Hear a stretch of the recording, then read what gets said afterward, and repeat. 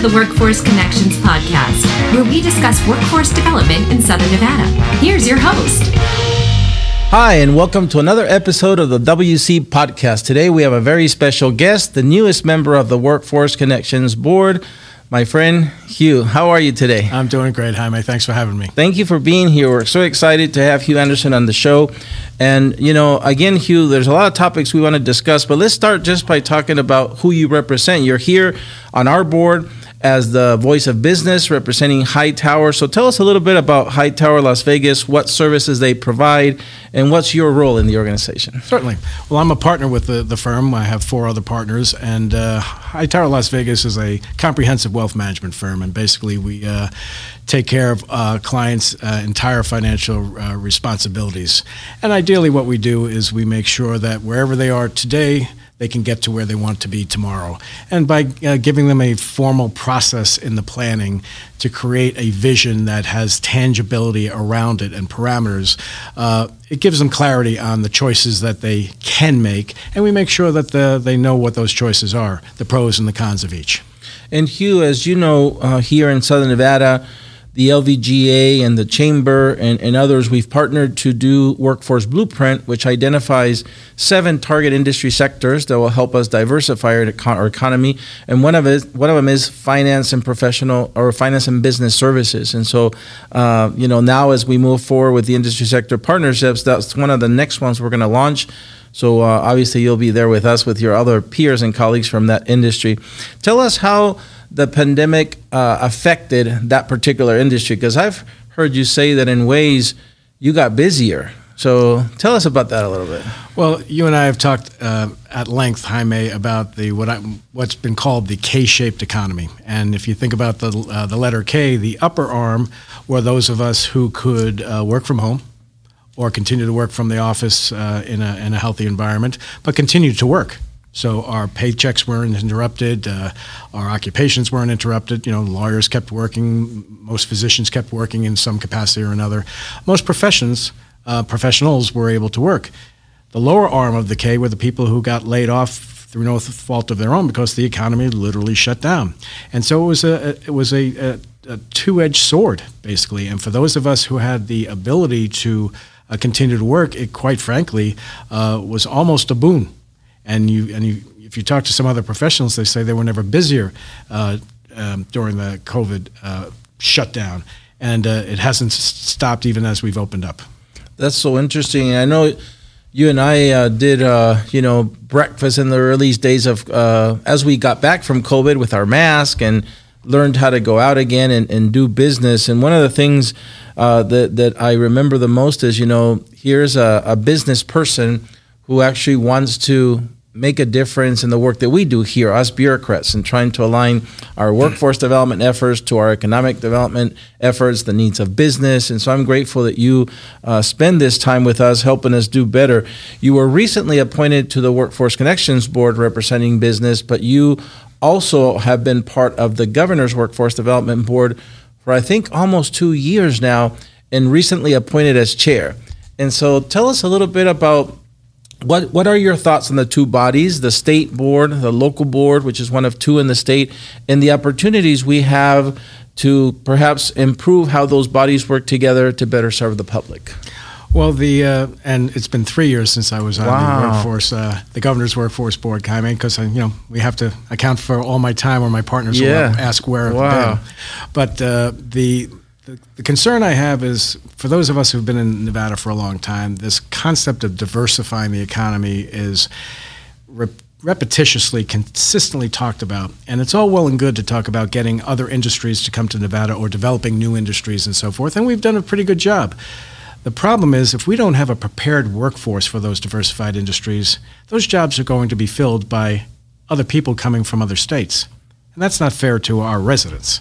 And so we need to make sure that the Governor's Workforce Board, from a statewide perspective, works hand in glove with the local boards to make sure that the needs of each part of the state are addressed.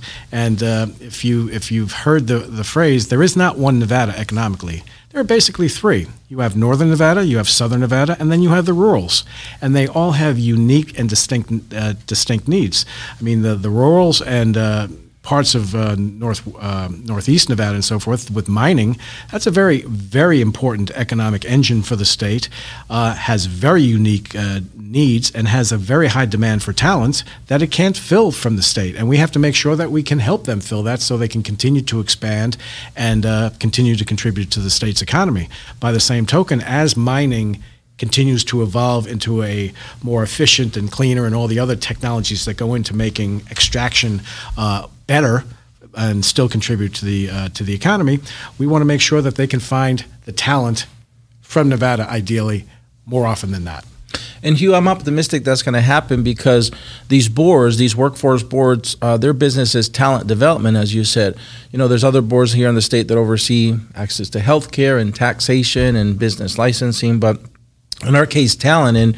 And I remember two very succinct examples, real examples last year that you and others on the business side of the board helped us solve. If you remember, there was a couple of policies that we had self-imposed in our state that the feds did not necessarily dictate down, and they were getting in the way, if you will, of us being able to best help our small businesses, micro businesses here in across the state. And so along, I think, multiple chambers asked for that relief, and the governor's board acted on it, and now we're doing better. Again, and those are just two examples this year. So I think, again, I'm optimistic that you and the other members of the board will continue to make sure that policy aligns with the needs of the businesses. And one of the things I think that we're going to make sure that happens through is the industry sector partnerships, as we'll talk about a little later. Those are coming through the leadership of the Vegas Chamber's Workforce and Economic Development Committee. But before we go there, I wanted to ask you about, obviously, I feel here like I'm a reporter interviewing Larry King. You're an expert in this field already. You have a show called An Alternate Hue. I watch it all the time. I love it. You are able to make, very complex financial ideas and topics very relatable to those of us who are laymen in that field. So it helps people, again, as you said it earlier, be more selective about the financial choices that they're making in their life. And so tell us a little bit more about An Alternate Hue. What are you hoping? And again, I know it's just one more thing that you do. I don't know how you find the time. You must do that at 3 a.m. or something. But tell us about what you hope An Alternate Hue is doing. Well, the original concept was because when the economy shut down, I was no longer able to meet with clients and friends face to face. So being a natural introvert, the first thing that came to mind was, why don't I just do a podcast or a video cast, as it were, because that was completely unnatural for me. But as I was deciding what to put in front of them, there's YouTube, everybody has video in front of them 24/7. Everybody has a curved neck now because they're always looking at their phones.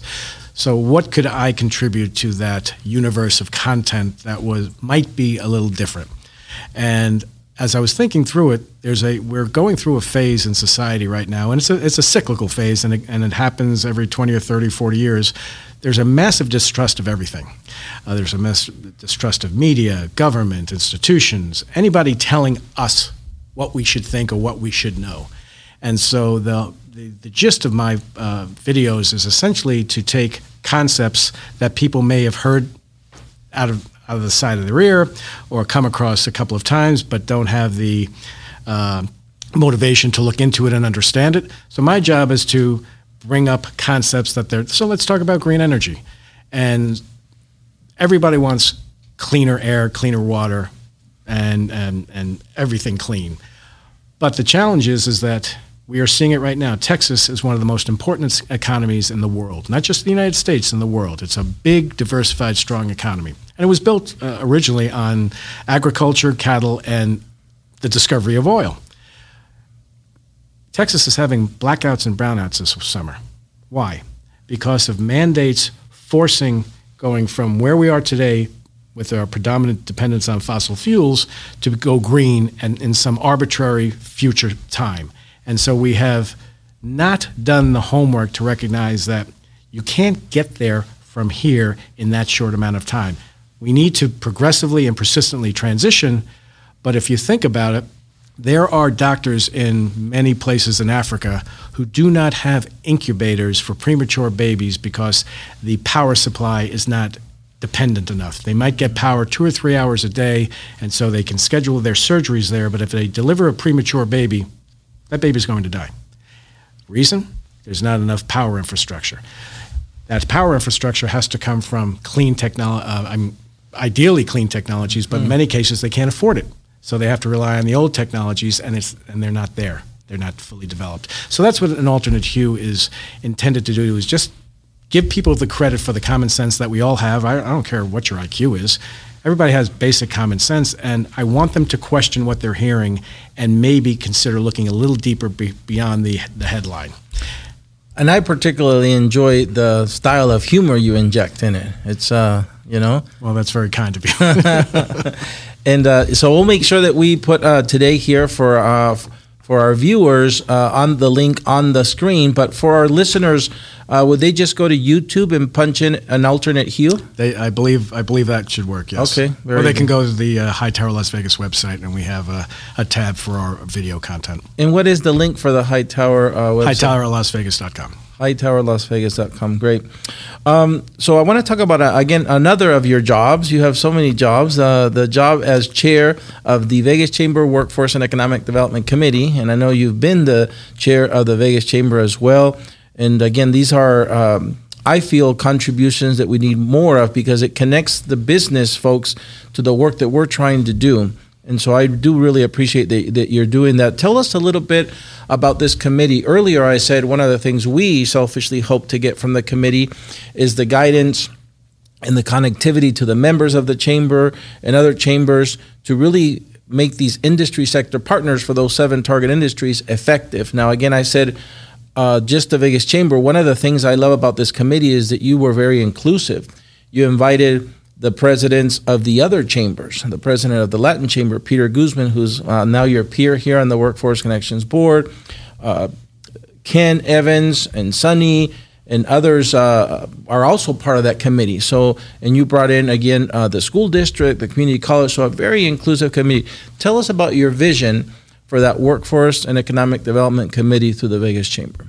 Well, being familiar with the efforts and the work that Workforce Connections does, there are a lot of good things already going on in the state, and the objective there was to bring together all of the entities and individuals that were working toward the same goals and start knocking down the silos and increase communication and transparency and make sure that we're all rowing the boat in the same direction as compared to each individual entity reinventing somebody else's wheel. I have no pride of ownership.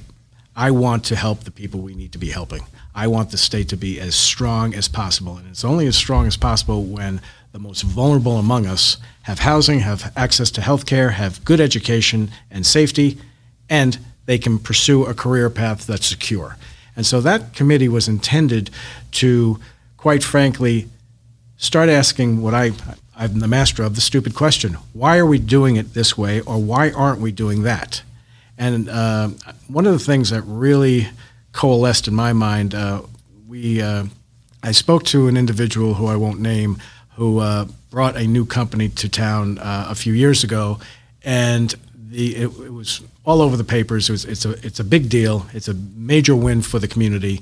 And I asked him, "What's your biggest concern?" He says, "Finding qualified workers."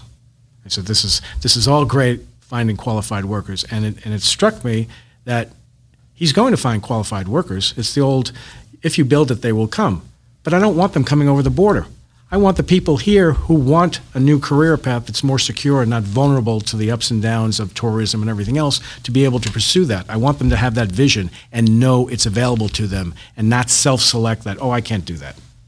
Yeah, and Hugh, I think one of the reasons we're excited you're part of the Southern or the local workforce board now too is, as you know, we have members on this board that you know, Superintendent Jara, Tina Quigley from the LVGA. You talked about our very own Mary Beth Sewell from the Vegas Chamber. One of the things that we're going to be celebrating here soon is, in about, I think, 2-3 weeks, we open as a community, the Central Career Technical Academy. It's the newest CCSD school that will sit on the site of the old Bishop Gorman. And it's really unique for many reasons. One of them is that there's going to be a strong focus on manufacturing, general and advanced manufacturing, which is another one of these 7 sectors.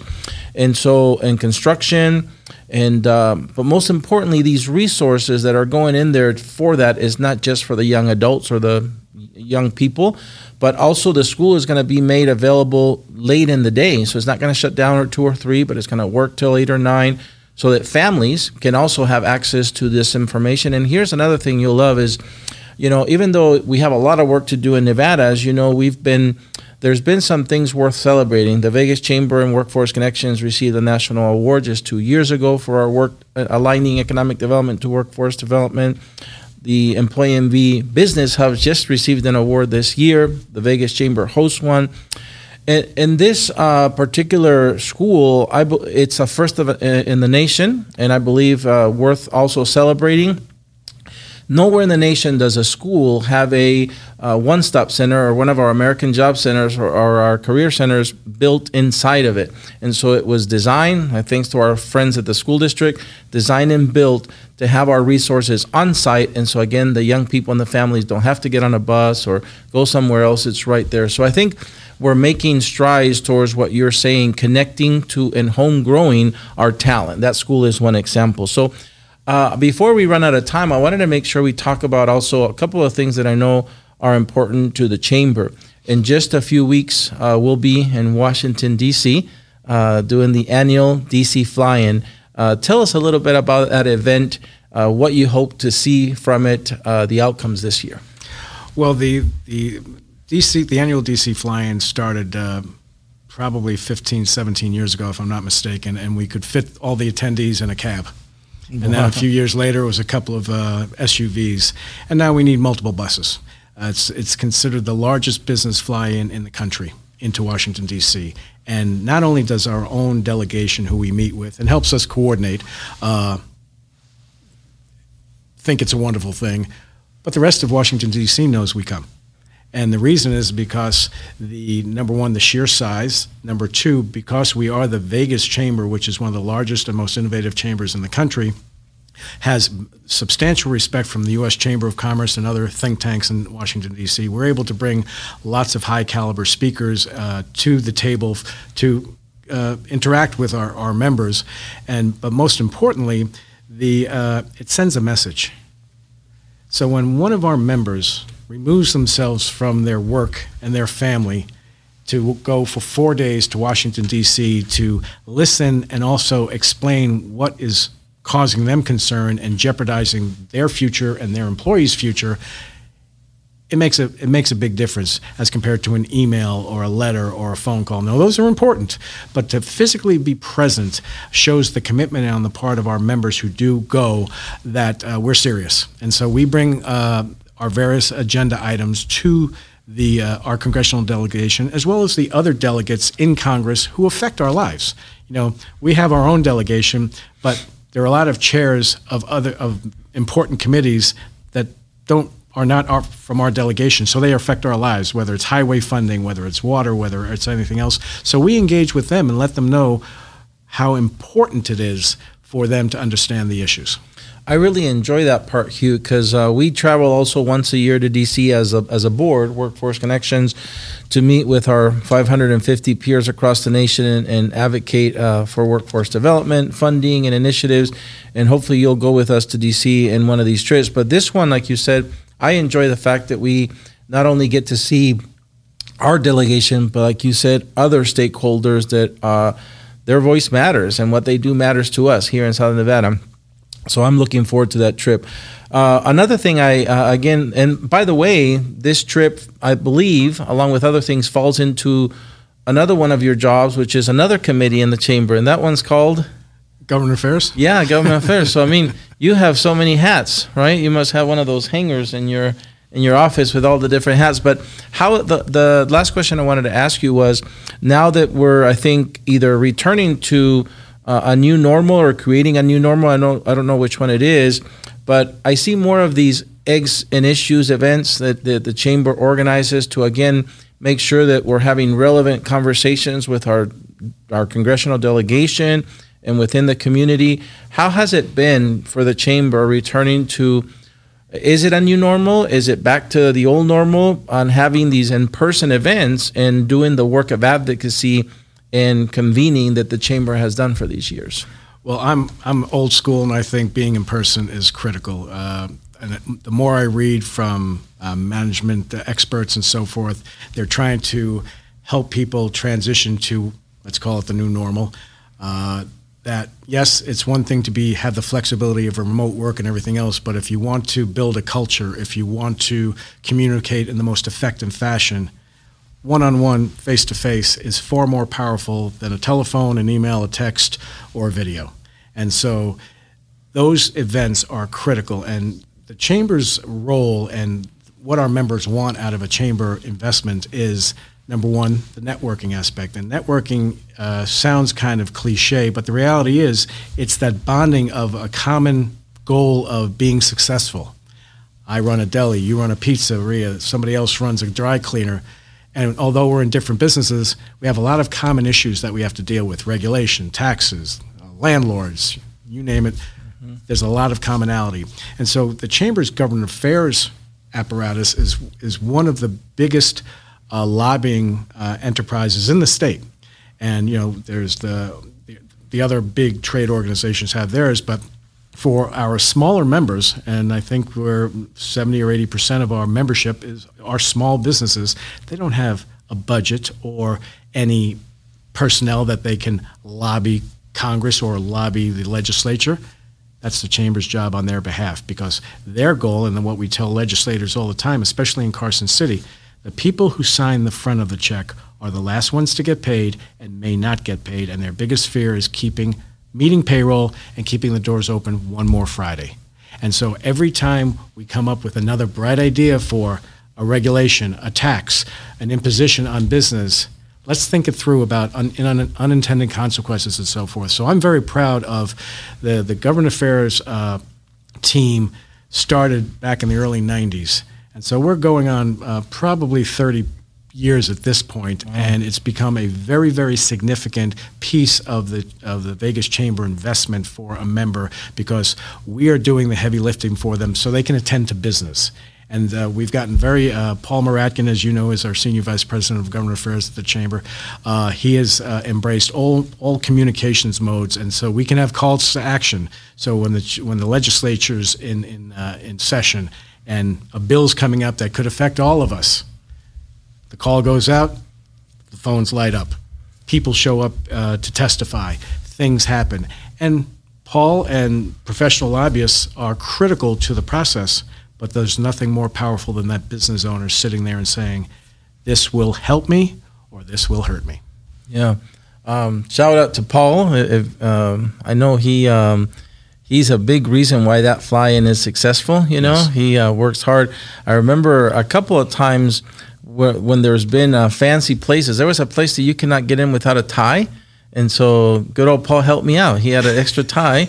I think the following year there was a mask issue, and Paul seems to have extra masks. This guy is like a Swiss knife. He has Swiss Army knife. He has everything we need. So, Hugh, I want to thank you for being here in person today. I agree with you. I think there's a special connection when you get to meet like this or break bread. You and I also love to go and have these conversations over breakfast. So I look forward to seeing you now, not just at the Chamber events or the Governor's Workforce Development Board or the DC Fly-In, but now at Workforce Connections board meetings. I get to see you as well. So I'll turn over the mic to you one last time for any final thoughts. Well, my final thought, Jaime, is I want to commend you and your team at Workforce Connections. You're on the ground face-to-face with who we're trying to help. So the Governor's Workforce Development Board, I'm going to try and make sure that we have some contact with those folks during the course of operations. But you and your team are in it every day, and the work you're doing and the innovations you're incorporating are making a profound difference, and I want to thank you all for that effort. Well, thank you, Hugh, and thanks for being here again. Thank you. Well, that's it for another episode of the WC Podcast. We hope to see you in the next one. Until then, stay safe.